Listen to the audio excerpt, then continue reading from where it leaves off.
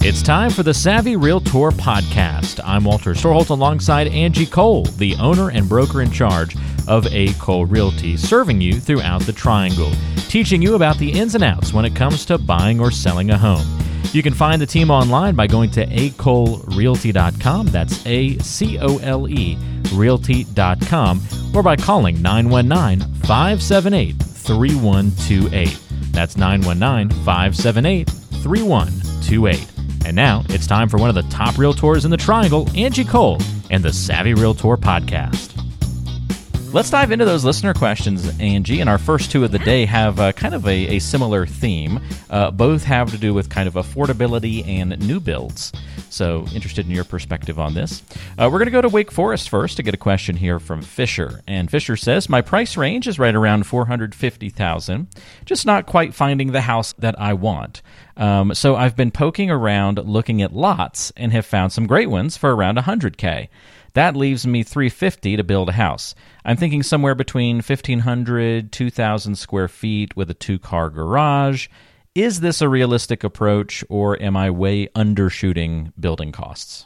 I think, honestly, Fisher, you're probably way undershooting building cost. Building costs, once COVID hit, the, lack of being able to get the products in a timely manner caused the building costs to just skyrocket.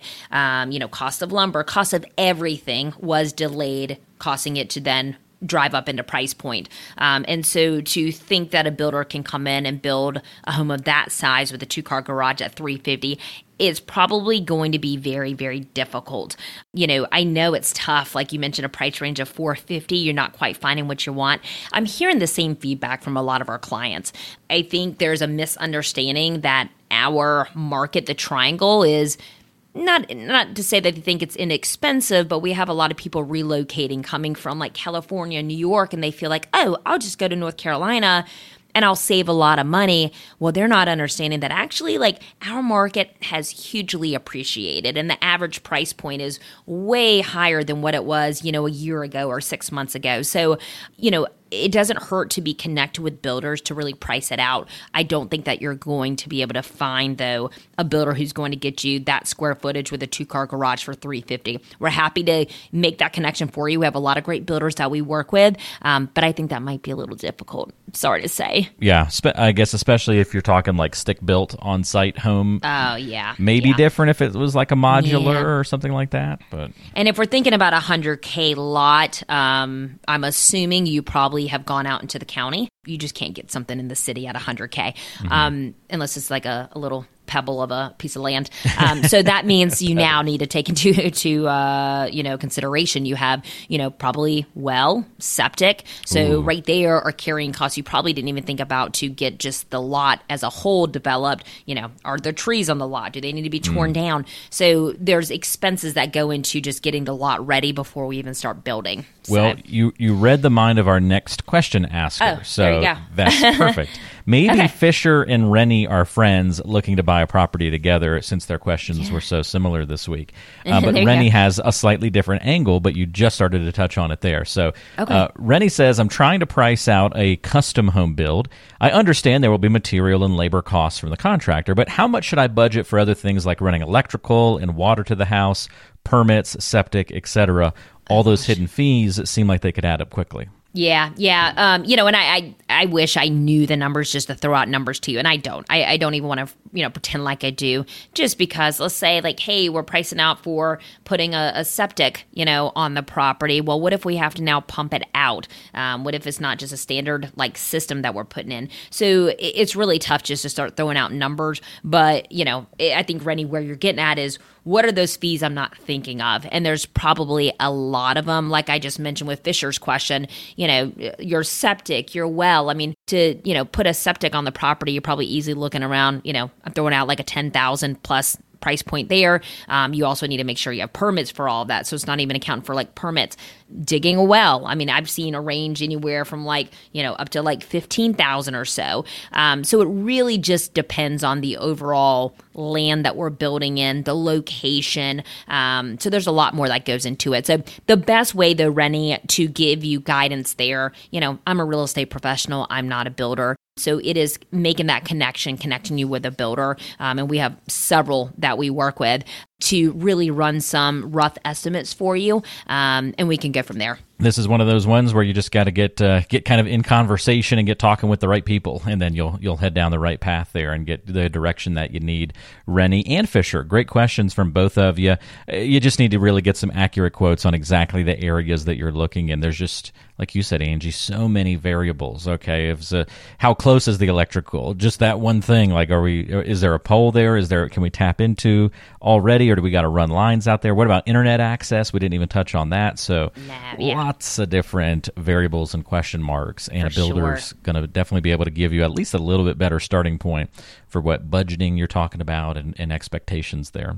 Angie, this next one comes to us from Brent in Apex.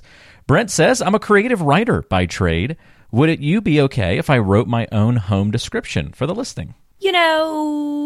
Potentially. No, I just say that we love input from our clients, from our sellers. And so we have had some that want to be a little bit more involved than others.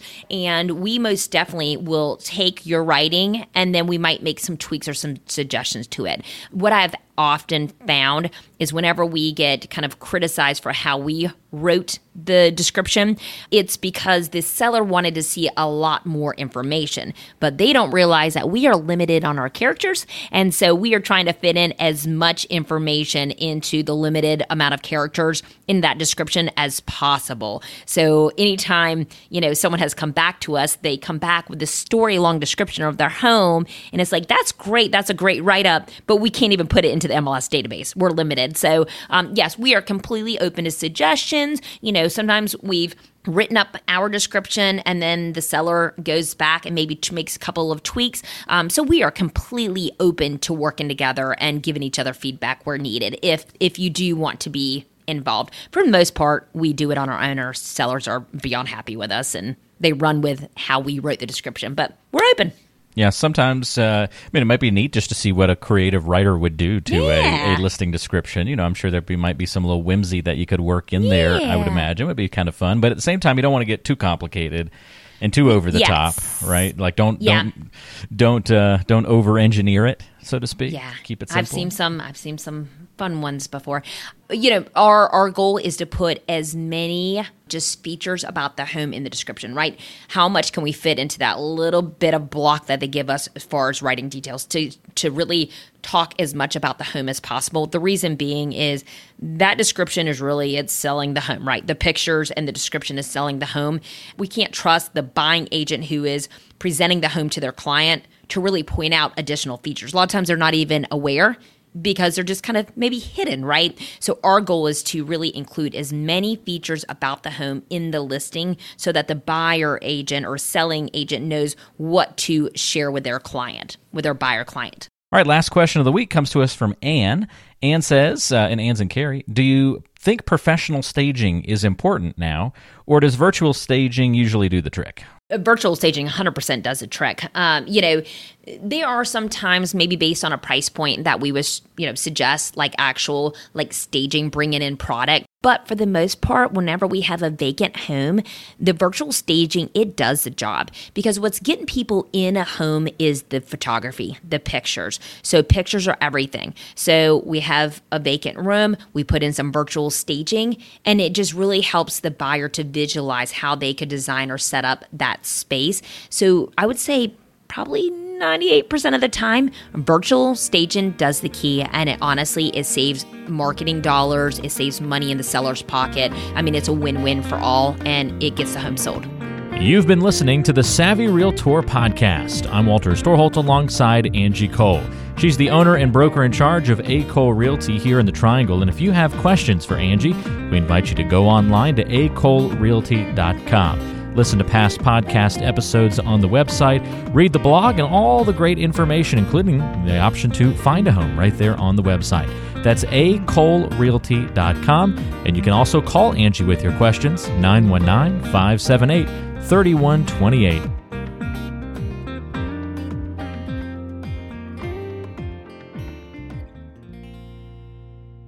Did you know that Angie Cole also has a radio show? Tune into The Savvy Realtor, Saturdays at noon on 106.1 FM WTKK.